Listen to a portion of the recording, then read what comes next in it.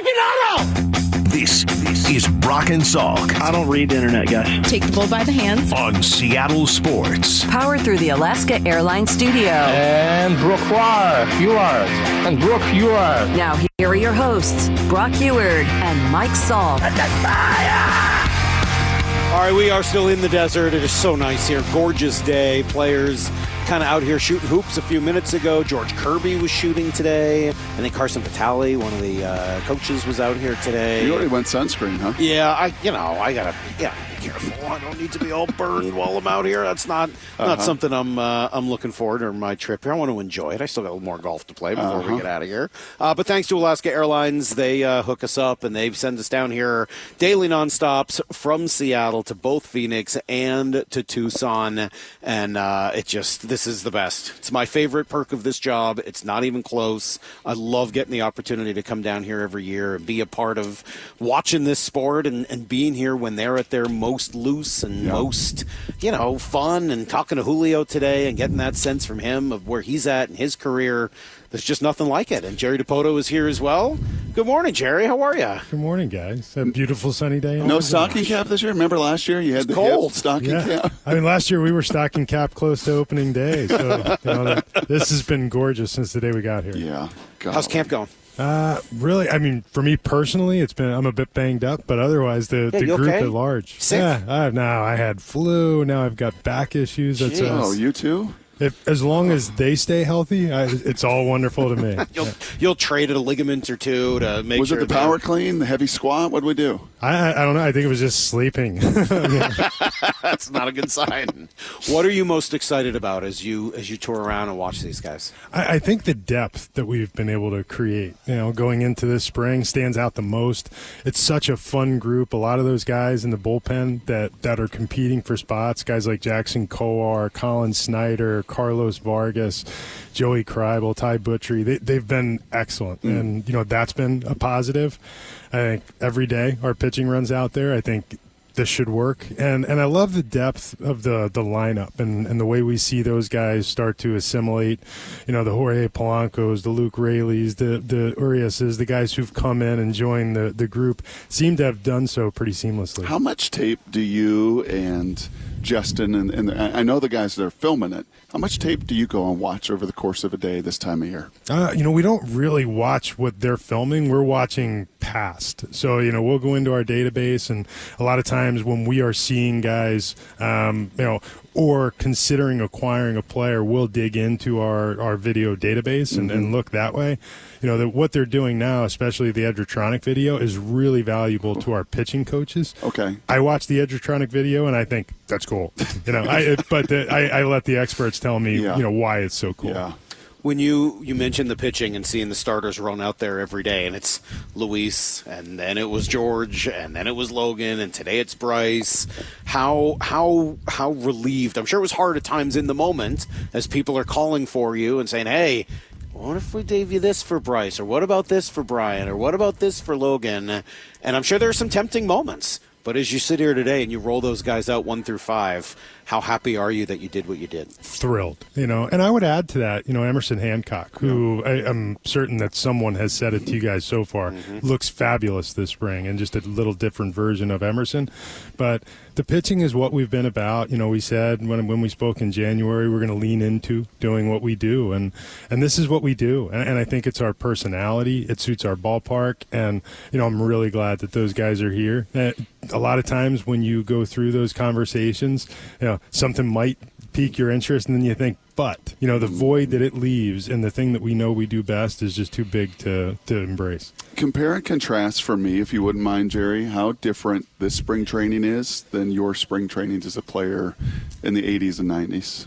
In our spring trainings in the 80s and 90s, we will already have been in 2 hours of sweat. And, the workout started really early. You spent a ton of time on the field, on your feet. Now the work is so much more defined. Everything it's efficient, it's well planned out, it's on a clock, and we're not trying to bring players back from an off season of slumber and work them into shape. They come here and they're ready to go, and that's the biggest difference. So you guys were out like running and calisthenics and stretching, like everything on the field. Oh yeah, by 9:30 easily. I mean, I can remember with Cleveland, in my early years with Cleveland, we, as the pitching staff, we would start at 8 a.m. We would go on a 3-mile run, and we had all these various courses, and and there was somebody there with a stopwatch, and then when you got back from the run, you went in and put your uniform on, and then you started the baseball practice. Wow. And by contrast, I watched literally 20 people watch Bryce Miller throw a bullpen the other day. Which is a way better outcome than running the seashell course at 8 a.m. in Winter Haven, Florida. Well, but it does sort of speak to one of the – it's interesting you bring it up, and it sort of speaks to why Scott has this basketball hoop up here, I would think, because if you don't have the bonding moment of going through hell and all these workouts and all that stuff together,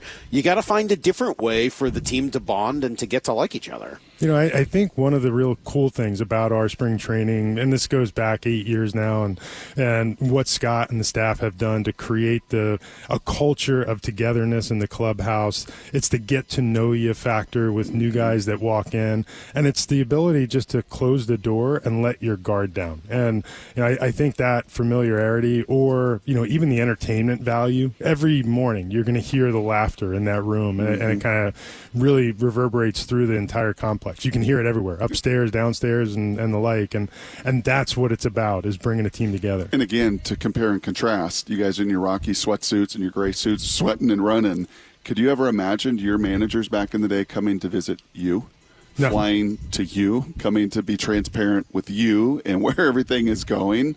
I mean, once again, just a totally different era. It really is, and I think the idea of just establishing communication, being, having intimate relationships with your players, developing that trust, and at the end of the day, you will not help anyone get better if they don't trust you. When do you think that turning point was? Like, you've been in baseball now for all of this, right? You've seen the whole spectrum of it, and you've been in the baseball ops side now for so long, and president.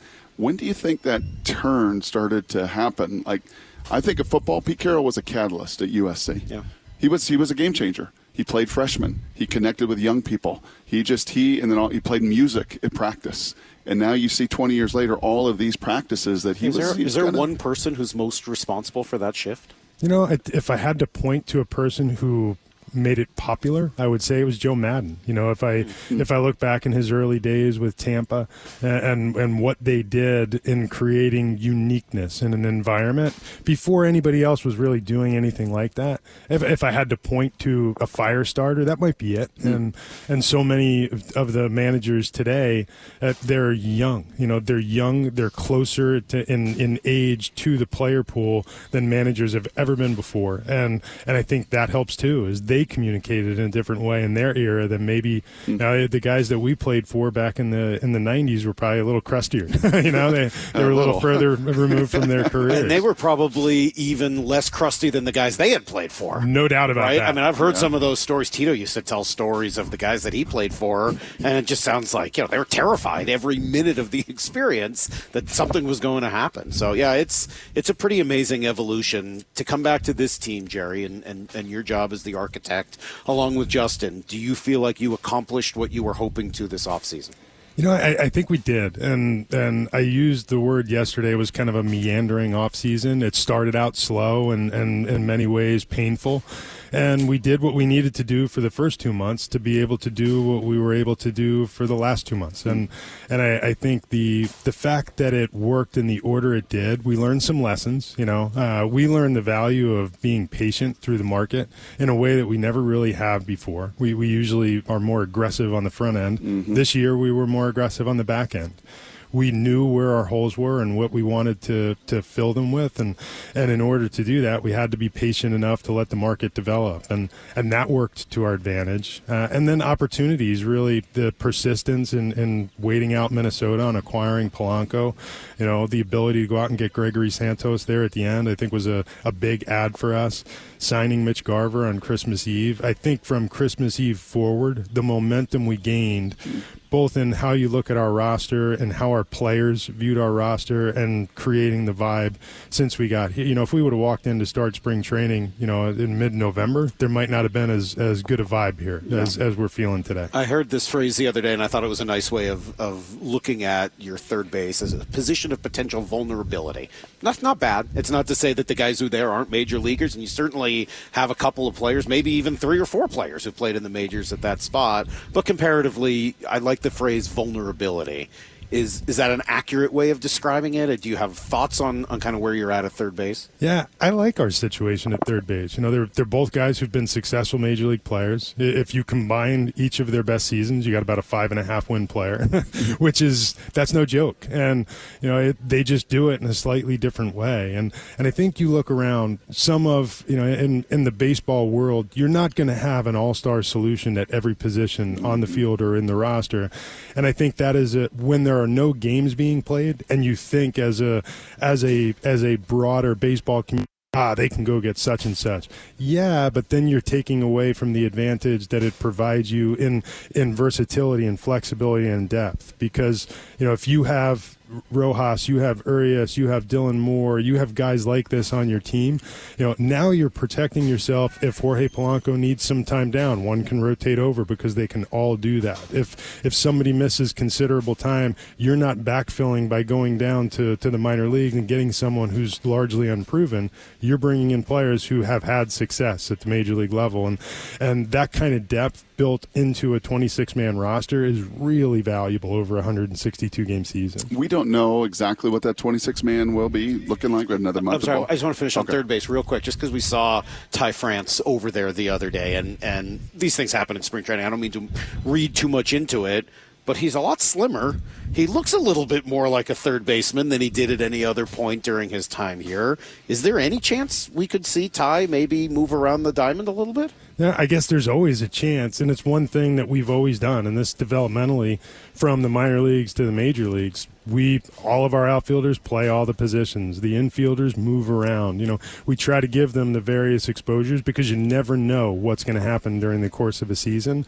And some of the things that have been impressive in this early going, one is the physical condition of Ty France. He looks incredibly athletic right now, and I mentioned it to him. He did the work this offseason, and Perry Hill's always believed in him as a third baseman. So giving him the opportunity to rotate over there, it just like I talked about with the flexibility with guys like Rojas, Urias, Moore, etc.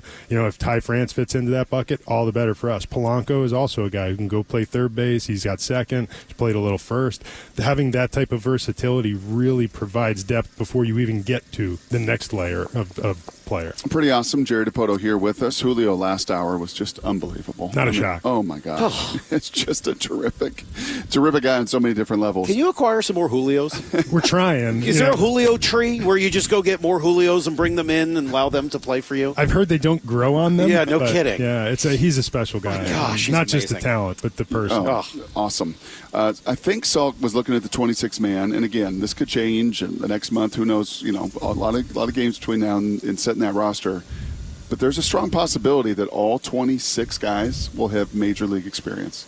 Not one guy will have come into it just 0 innings played in the major leagues. Was that intentional? You know, not intentional. I do think that the value of a roster that has some experience where you're not throwing anybody in the deep end of the pool, there is value there. Mm-hmm. There's also, if I look back over the last 3 years when we've been generally pretty successful on the field, every year we've introduced new talent that's effectively impacted our season in positive ways. And you know, this year I think there is a group that is Cole Young, that is Tyler Locklear, guys who haven't played in the big leagues yet, who we think will have some impact, and they may get here as early as this season. But I don't think that we're currently planning on them being there on opening day. Yeah.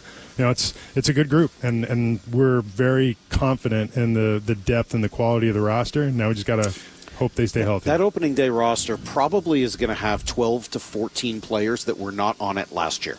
Now, they may have come during the year, whether it's Bryce Miller or Brian Wu, those types of guys, but weren't on the opening day roster last year. That's 50% turnover, roughly.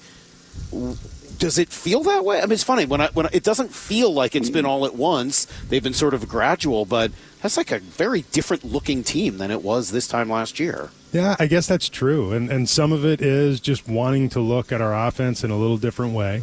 Some of it was through necessity. We did have holes to fill because guys went away. And some of it was the graduation of young players last year that really, they stepped in and forced you to adjust the roster to accommodate their presence. Guys like Bryce and Wu really stand out in that way. So I'm fired up about the way our roster looks right now. I think the team feels the same way, and I think we were good on paper when last season started. I like this team at least that much, if not, the depth makes me feel even a little more bullish on it. You referenced the offensive philosophy. I remember walking into physics lab, summer school at UW, and I was like, I don't belong here. I just don't. I'm not understanding any of this. Like, it is way over my head. I am curious if you walk down the hallway at times or poke your head in and listen to Brant Brown talk with the analytics guys and the movement guys and some of that stuff, that all of it goes into it. Do you find yourself like, all right, I'll just leave you guys to do that? Because this is, I was in a conversation with him yesterday. I was like, you can really think about all that? Like, you can really process all that information? I think offensively, that addition of Brant's going to be kind of unique, huh? Yeah, and we've had Brant before, right. So we knew what we were getting when we sat down with him in Arizona, interviewed him to come back here, and he was, he, like a trade acquisition, he was a pursuit of ours. Where he already had a job as a major league hitting coach, and we targeted him as someone who we thought could really help. And Brownie's great skill is not just that he can think in that way, that he can process, the analysis. It's that he sees it, and he's able to take that information, what he sees, and the data that he knows, and translate it for a player in a way that a player understands. And he's got a different message based on the ears that are hearing it. It's nothing about what he's doing is just cookie cutter. It's defined for each player. And that's he's the comic relief. Yeah. That's what he told. He told us he was. He's got a little relief. of that. Yes. Okay. He's got a little of that. We didn't see it necessarily in our few minutes with him, so I'm glad to hear it's there. But we talk about this cyclical nature, whether it's managers and treatment, whether it's training, whether it's running in the 80s, the sands and everything else. Because for a lot of years, Jerry, it's like, well, what's a hitting coach? It's not a hitting coach. Oh, you can fire the hitting coach. It's all about the. I'm like, no, I would think that that's an important aspect of it, and especially if one is maybe unique or attacks it in a way that is different than some of the others, or some guys through the years were like, well, just a hitting coach. What can he really do? How much can he really impact? Sure feels like this guy can make an impact. And his track record, if you pursued him, tells you he's made an impact. Oh, there's no doubt. And a lot of the programs we run today that we implemented starting back in 2016, Brownie was there at the ground level, and he knows what it's about. And like we've done on the pitching end, you want to create a mix. Jerry Dipoto is a wonderful hitting coach, and he's excellent with swings, technical swings, working with hitters on positioning their hands, the way their body moves, etc. Mm-hmm. Brownie's got a little bit of that. He's also got a little bit of the ability to bring a message to life for the players. And similarly on the pitching side, we've been able to do that with guys like Trent Blank and Pete Woodworth and previously Max Wiener and now Matt Pierpont. They're all of those voices, they each have their niche, and at the end of the day, what you're trying to do is provide this suite of options that have the ability to help one of your 200 players, and I feel like we do right now. Having spent a little time in management and managing people, and thankfully I don't do it anymore because very, very difficult. One of the things that I found hard was to listen to people, especially the people that you're managing. And we heard from some of the players on this team at the end of last year. And I think a lot of the focus at the time was on was on the personnel level of that. But in listening to Shannon, she was the one who got this most right then, and I credited her yesterday, and Cal agreed with us. He was also saying that there was some strategy that he felt like could be different. And it seems anyway as if there is a little different strategy. There is a little different thought towards not just looking for home runs, not that you're running away from analytics, but that you're embracing some, I don't want to call it gut, but something beyond just the analytical realm. How impactful was that, and how different do you think we'll find it this year? I feel like we've always embraced both sides of that spectrum, I guess. And in the hitting space, and I think this is, part part and parcel why Brant Brown is part of the Mariners again. Is that the information that we have, the ability to disseminate, the ability to teach in technical ways was always there. The ability to bring that to life, as part of an in-game strategy was an area where we were a little bit short. And we identified it, and we went and got Brownie. And I know talking to Cal in the offseason, I think he may have been the first of our players who encountered Brownie after we hired him. And immediately we got very positive feedback from Cal, and, I think this is going to really help. And I think that may have been what he was alluding to is I don't think any single person in our group has ever questioned our pitching programs. Yeah. And, that's because we had people who could communicate, people who could disseminate, people who could identify. And I think adding Brant Brown really helps to solidify that hitting group in a similar way. Last year when we were talking and we could all see our breath and it was really chilly, I went back and looked at my notes from last year, and you mentioned, because I asked you the question, hey, who are some guys we got to keep an eye on? Who are some of those that are not named? Robbie Ray and Marco Gonzalez. And I guess Brian Wu was on that list. Wu was on that list last year.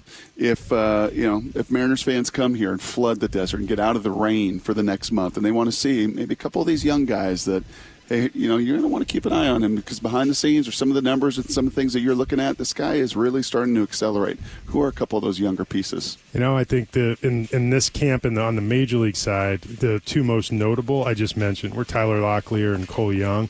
I think people will be stunned when they see Tyler Locklear and his all-around ability. It's not just thump. He can hit. He's got an approach. He plays good defense. He can throw. He is physical and looks like a future middle-of-the-order bat for us. Cole Young is just as advertised. It's contact, it's baseball feel. He's got a lot of baseball IQ, and he's growing into his strength in such a way that the contact skill is going to translate to some power.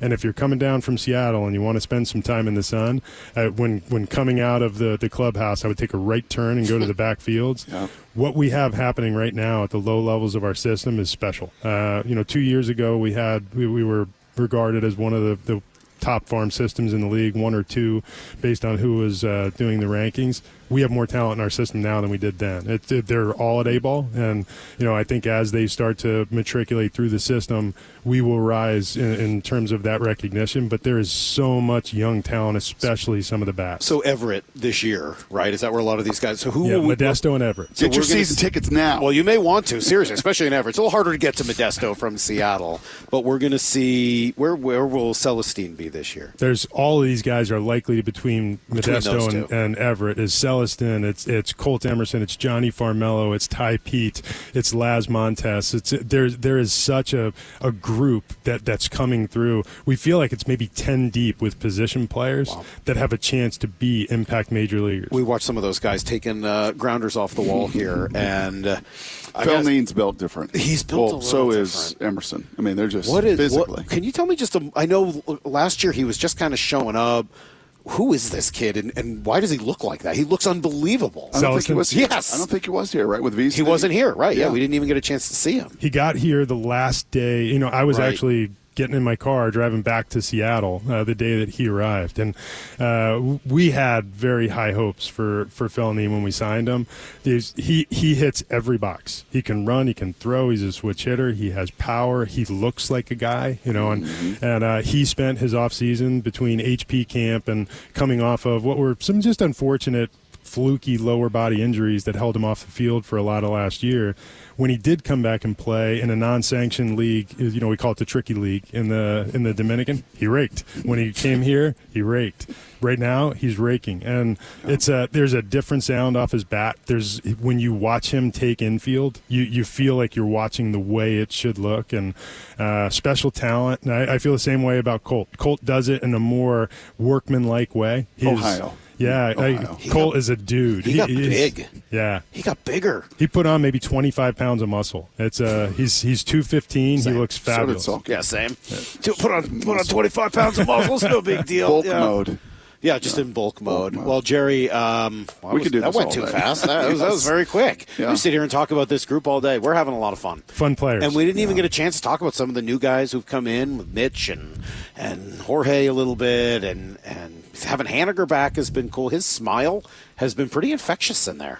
I think I mentioned this to you when we last spoke. Even when calling Mitch after the trade to bring him back, you could tell he was happy, and I don't think he ever really wanted to leave. The fact that he's able to come back and play in a place where he feels comfortable, that it's home, and there's such a respect for Mitch in our clubhouse that his kind of re-entry was seamless, and right now he's playing exceptionally well, and I'm thrilled with the way it's turned out, both from an emotional perspective and from physically what's happening on the field. Pretty darn cool. Well, thank you very much. We appreciate it. We'll let you get back to the Julio tree and see if you can find a couple more Julios hanging out and bring them in here to help out. But what an interesting offseason it's been, and we're looking forward to seeing this product out on the field starting at the end of March. Thank you. You got it, guys. We're nothing if not interesting.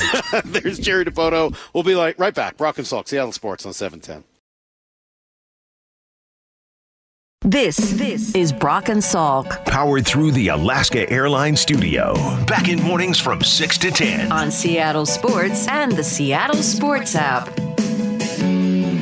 Well, that was Jerry Dipoto, who sat down with us for a nice extended conversation after Julio joined us already today.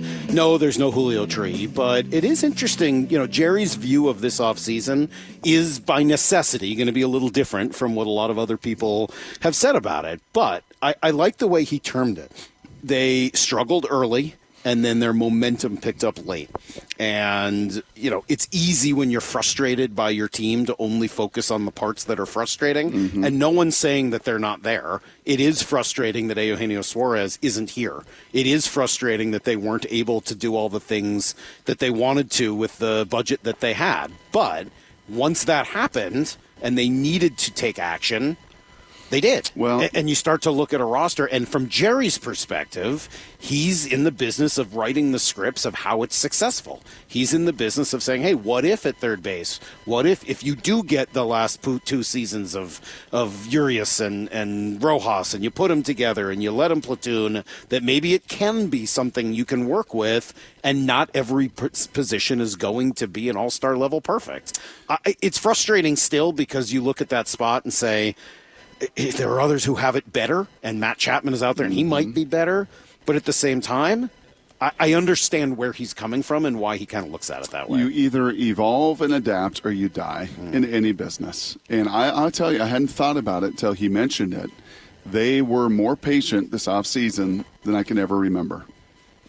Remember the year before, and Colton Wong and Pollock, and those guys are done early, right? Like they're done before Christmas. And especially Salt coming off of some of the PR challenges and the end of the year and everything else that has been well discussed. And I don't feel any of that vibe here now at all. But B, okay, so how are we going to respond? What are we going to do? We're going to just stay status quo? Are we going to make a move here before Christmas and maybe add one? Or are we actually going to really learn? And if we have to make a turn. And we got to learn that, hey, man, our pitching, how many times last year through some, at times, uncomfortable conversations with Jerry would he say, I don't know what more you want me to say as far as this hitting goes, because the pitching is awesome. Mm-hmm. The development of the pitching is amazing. Cal Raleigh said that to us yesterday. Hey, man, there's no question about our pitching. Our pitching is what we're known for. But why in the heck do we have to just be that? Why does it why does it have to be mutually exclusive that we are a pitch-only organization? Why can't we also be a hit organization? We play 80 games. Well, Cal said that yesterday. We have the sound of it here. Let me play it for you. This was Cal yesterday talking through that exactly and the need for the bats to try to do their share. Sorry, I didn't prepare Brady for this. We're going to give him a second. Jeez. Brady, you got that Cal cut for us of him saying what they did last year? All right, he's working on it. You just cut me off once. No, I'm sorry. It's hard when we're in the desert. Even if it helps us win one more game, you see where that could have got us last year, right? I mean, I think it's going to be huge for us. And, personally, guys are tired of hearing, our pitching staff is so great. They're carrying us, and by all means, they are, and they are great. And they did carry us the past 2-3 years. But, we want to start pulling our, into the bargain. We want to start helping them out, make some games easier for them, maybe take a few less innings off a guy that could maybe keep him a little more fresher, later in the season. Maybe not have that pressure, come August or September of like, all right, every game is do or die. We need to win this game. And you know what, Salt? Maybe some budget constraints, and we've talked about this too, and that adversity forced him to look at that a little deeper. And how are we going to attack this maybe a little differently, not just throw money at it, and because they couldn't just throw money at it. Maybe we go hire this Brant Brown guy. And oh, by the way, I had a few conversations around here, kind of like an offensive coordinator, and Brady Henderson's talked about this in the NFL. You can't just hire someone laterally. He was an esteemed hitting coach. So what are we going to do? We're going to make him offensive coordinator. We're going to make him bench coach. Bench coach. Going to add another title to it so we can go target him. He's got to be our guy. Is that any money that anybody sees on a payroll? Nope. No, it isn't. You don't see that. It's not a public payroll deal. All of these coaches that they reference, right? All of these people around here, do you see that on the payroll? No, you don't. You only see $140 million on the payroll, but you don't see all the other resources that they are investing in it and going and targeting. And oh, by the way, Brant Brown has also got to leave. Where was he? Pretty good spot. Miami. He was in Miami. Pretty good spot in L.A. with the Dodgers. Right. Pretty good hitters. Pretty good talented people to be around. And he's got to want to come back here where he was 12 through 17 and go, yeah, Cal, sure. Julio, sure. Let me come in here and bring my own twist to this, and let me innovate a little bit, and let's get away from just swing for the fences, and let's get away from these huge strikeout rates and huge whiff rates and huge lack of contact rates, and let's pair this. You want to pull 2 and 2 together? You want to play a little things 4. that you heard? 4. 4? 2 plus 2 is 4. Yeah. All right. Let's put 2 and 2 together. All right. Ty France took some ground balls at third base. And do I think he's going to play there? Not right away. I don't know. But I know where you're going. But it stands out. Yep. Right? It stands out quite a bit. Ty played some third base here. I think it was these wide-spaced eyes, you noticed by the way. It. Nice that job. That was Thank over you. there, yes. And I asked around a little about it yesterday. Hey, anything to this? Mm-hmm. And a couple people were like, yeah, there's nothing to that. And you heard Perry Hill. Shannon had the report. Perry Hill was like, yeah, no, we're just working on his mobility and this and that. And I had one person say, I'm not opposed to it. I'm not opposed to seeing what that looks like. So we asked Jerry about it today. Yep. And Jerry, I thought, would kind of, poo-poo it. Yep. He didn't poo-poo it at all. He said, well, he is in better shape, and that is a possibility. And he came up as does give him some flexibility. And that, okay. So now all of a sudden I want to hear that. And then when we've asked Jerry about the young players a few times, and he's not the only one, I've heard this name for a while, it's not just Cole Young. Right? Who's the other player who he meant, Brock? When guys repeat themselves, what do? You pay some sharp attention. Heather's son. That's how I'm remembering from here forward. Because you kept calling him Blackledge or something. Blackshear. Okay. Yes. Lockshear. Tyler Locklear. Darn it. Locklear. Got it wrong. I wrote it right here. Tyler Locklear. So that's a name I heard a lot last year. Yeah. As I kind of did my due diligence and asking around during the season, he was hurt, but everything I heard was professional approach, very advanced, going to be there sooner than you think. Yep. He's not the top name in our system, but he might be the most MLB ready.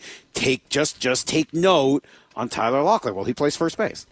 So I don't know where this goes. Again, this is spring training speculation. Yep. It's no different from what you do in a football season. Say, what if this guy could play a little X? Could you move him to Y? If he could play some D? Can he rush the passer? Right. I mean, so this is the same type of thing. This is just sort of the fun speculation. But if third base doesn't do what he hopes it will do, you don't have money to throw at this market that still's got some people out there. If third base doesn't do what you want it to do, find a way. Well, here are some options that you have. There's a reason Brian Anderson is in camp. There's a reason Cole Young is being fast-tracked. There's a reason Polanco can also play third base. There's a reason that Ty France has taken some ground balls over there, and I don't think it's a coincidence at all. We'll come right back. Brock and Salk, Seattle Sports on 710. This is Brock and Salk. Powered through the Alaska Airlines Studio. Back in mornings from 6 to 10. On Seattle Sports and the Seattle Sports app. Well, we were saying earlier, one of the fun surprises of being here is you never know who's going to walk by. Yeah. Right? It just, yesterday, it was the commissioner who was here, and that ended up to a fun little conversation with Cal Raleigh, who told us, we told them about the uniforms. They're going to need to kind of fix those because they're a bit of a problem. They're see-through, and that's not going to work on the pants for Major League Baseball uniforms today. Similar to the commissioner, but maybe loves baseball a little bit more. Rob Friedman from the Pitching Ninja. I'm sorry, did I say that out loud? Yeah. Oh, I'm sorry. Dump that. Let's start all over again. We're both Rob. Right? So when it comes exactly down to it, right. Yeah. Pitching Ninja himself, one of the great follows on X, just a fantastic way to view what pitchers are doing. Thanks for being here. We appreciate it. Oh, my pleasure. Thanks for having me on. tell us why you're here. Who are you here to hang out with? I'm here to see the best pitching staff in baseball, right? I mean, why not? Like, I'm trying to grab George Kirby. Yeah. We're coming back the air. You know what you're doing? Yeah. I mean, I want George Kirby's knuckleball grip, and I'll drive anywhere to go do that. So, yeah, I drove all the way from it. No, I didn't drive from Atlanta. I flew in from Atlanta. But, I hope to grab a few of the guys and go over pitch grips and stuff like that. How did this start? Dude, I like wake up some days and wonder. It was like I was a lawyer, a software exec, and then just started coaching and started asking a lot of questions because I think there's a little benefit to not having been a great baseball player. Okay. And the great benefit What were you as a player? Were you a pitcher? Yeah, I was a pitcher, but I was never very good. How far did you go? High school, college? Yeah, basically high school. High school. And my son, so long story short, I started coaching my son because he really wanted to play baseball. And he ended up pitching at Georgia Tech, and he was Very topped cool. out at 95 and was a good pitcher. So, and along the way, I learned basically everything. I was friends with, the guy started Driveline Baseball, Kyle Bodie, Eric Cressy. All these guys, I would pick their brains, Alan Jaeger.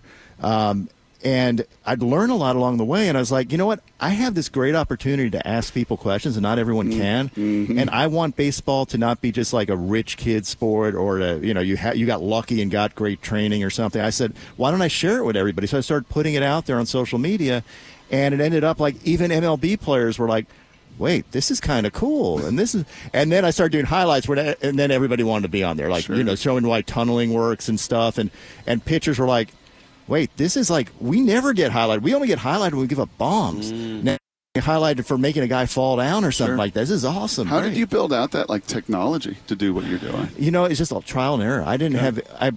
I did a little stock photography on the side, so I had an eye for photography and a little and then went into video. But it's all self-taught. Like, I just wanted to explain the game. Why do you think this is the best pitching staff in baseball? Other than because you're on Seattle Radio. Well, exactly. I'm right here. I think you just have basically a little bit of everything. Love watching Luis Castillo pitch, just pounds the ball. George Kirby, man with amazing command and nasty stuff, and threw the best knuckleball in the major leagues last year, and his only knuckleball that he threw. Is that true? It is, absolutely. Well, wasn't it the only knuckleball thrown in the major leagues last year? Matt Waldron throws one. So Matt Waldron is a legit knuckleballer, and George just broke it out in honor of Tim Wakefield and threw absolutely a sick knuckleball. I think he'd like to throw more of those. He does. Yeah. And I want to talk to him about that because he should. He's an interesting character because he's a command guy, and if you can't be a command guy and a knuckleball guy at the same time, or maybe you can. It would be awesome. Maybe you could be a pitching ninja. Yeah, exactly.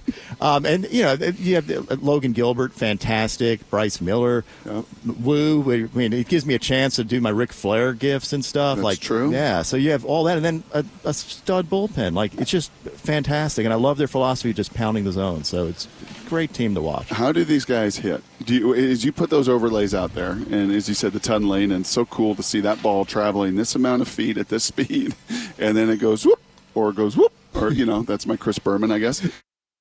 First Nation, how do these guys hit? So I've asked a lot of hitters that, and it is hard. So the tunneling stuff absolutely is one of the keys to getting them out there. Like, I don't know what to do. I was talking to Brent Rooker for a while about it. What he'll do is try to pick up something unusual about a pitcher's release. Like, maybe it's a little bit off, or maybe he can see you can't really pick up spin. So hitters, it's. I know people say, why didn't he pick up the curveball spin?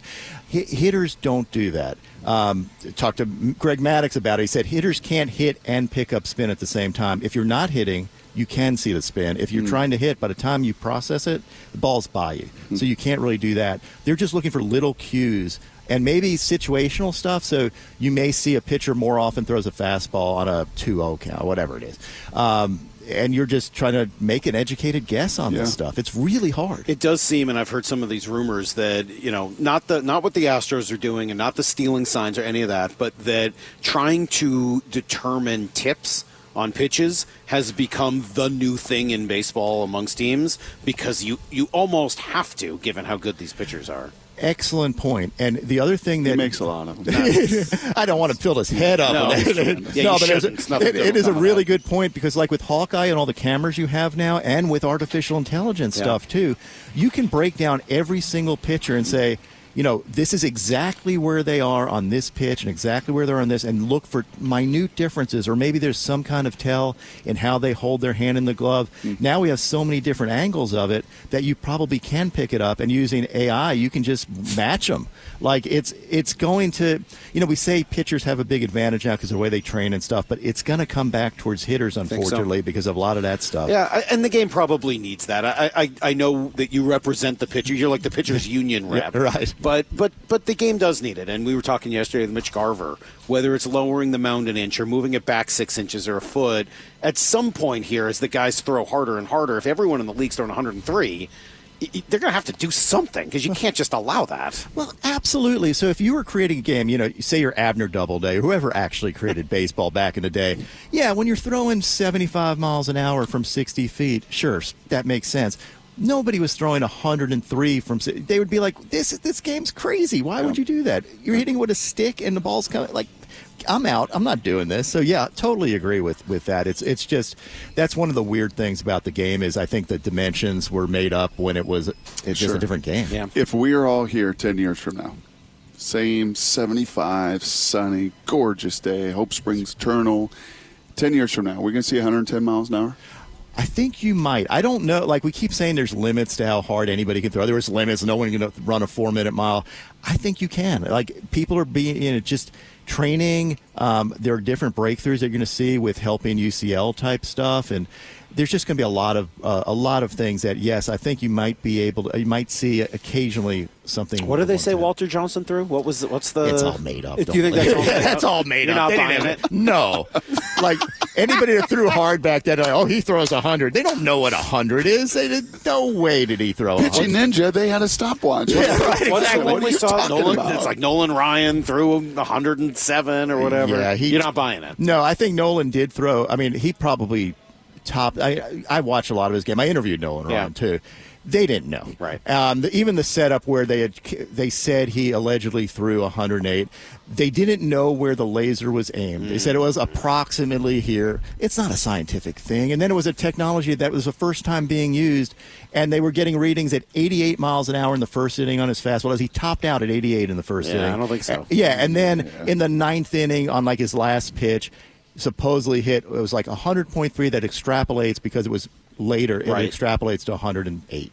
Fun story. It's a fun story, but it's also a legend. Never let the facts get in the way. Right. People need to follow Pitching Ninja. It is a really cool. If you like baseball, Curtis Rogers, I think, was the one who really kind of tipped all of us off to it in the building, and it is a must follow for just seeing the filth that is out there across baseball. And the Mariners have about as many of those guys as anyone.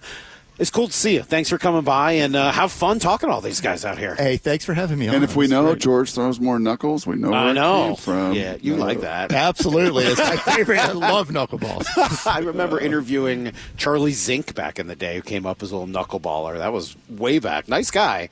Didn't make it, unfortunately. All right, we'll come right back. Brock, big news. In the 9 o'clock hour, Larry Salk is going to be here, my dad, to do some ranking at 9:45. And, by the way, we talked to Julio this morning. We'll play you some of the best of that coming up next on Brock and Salk.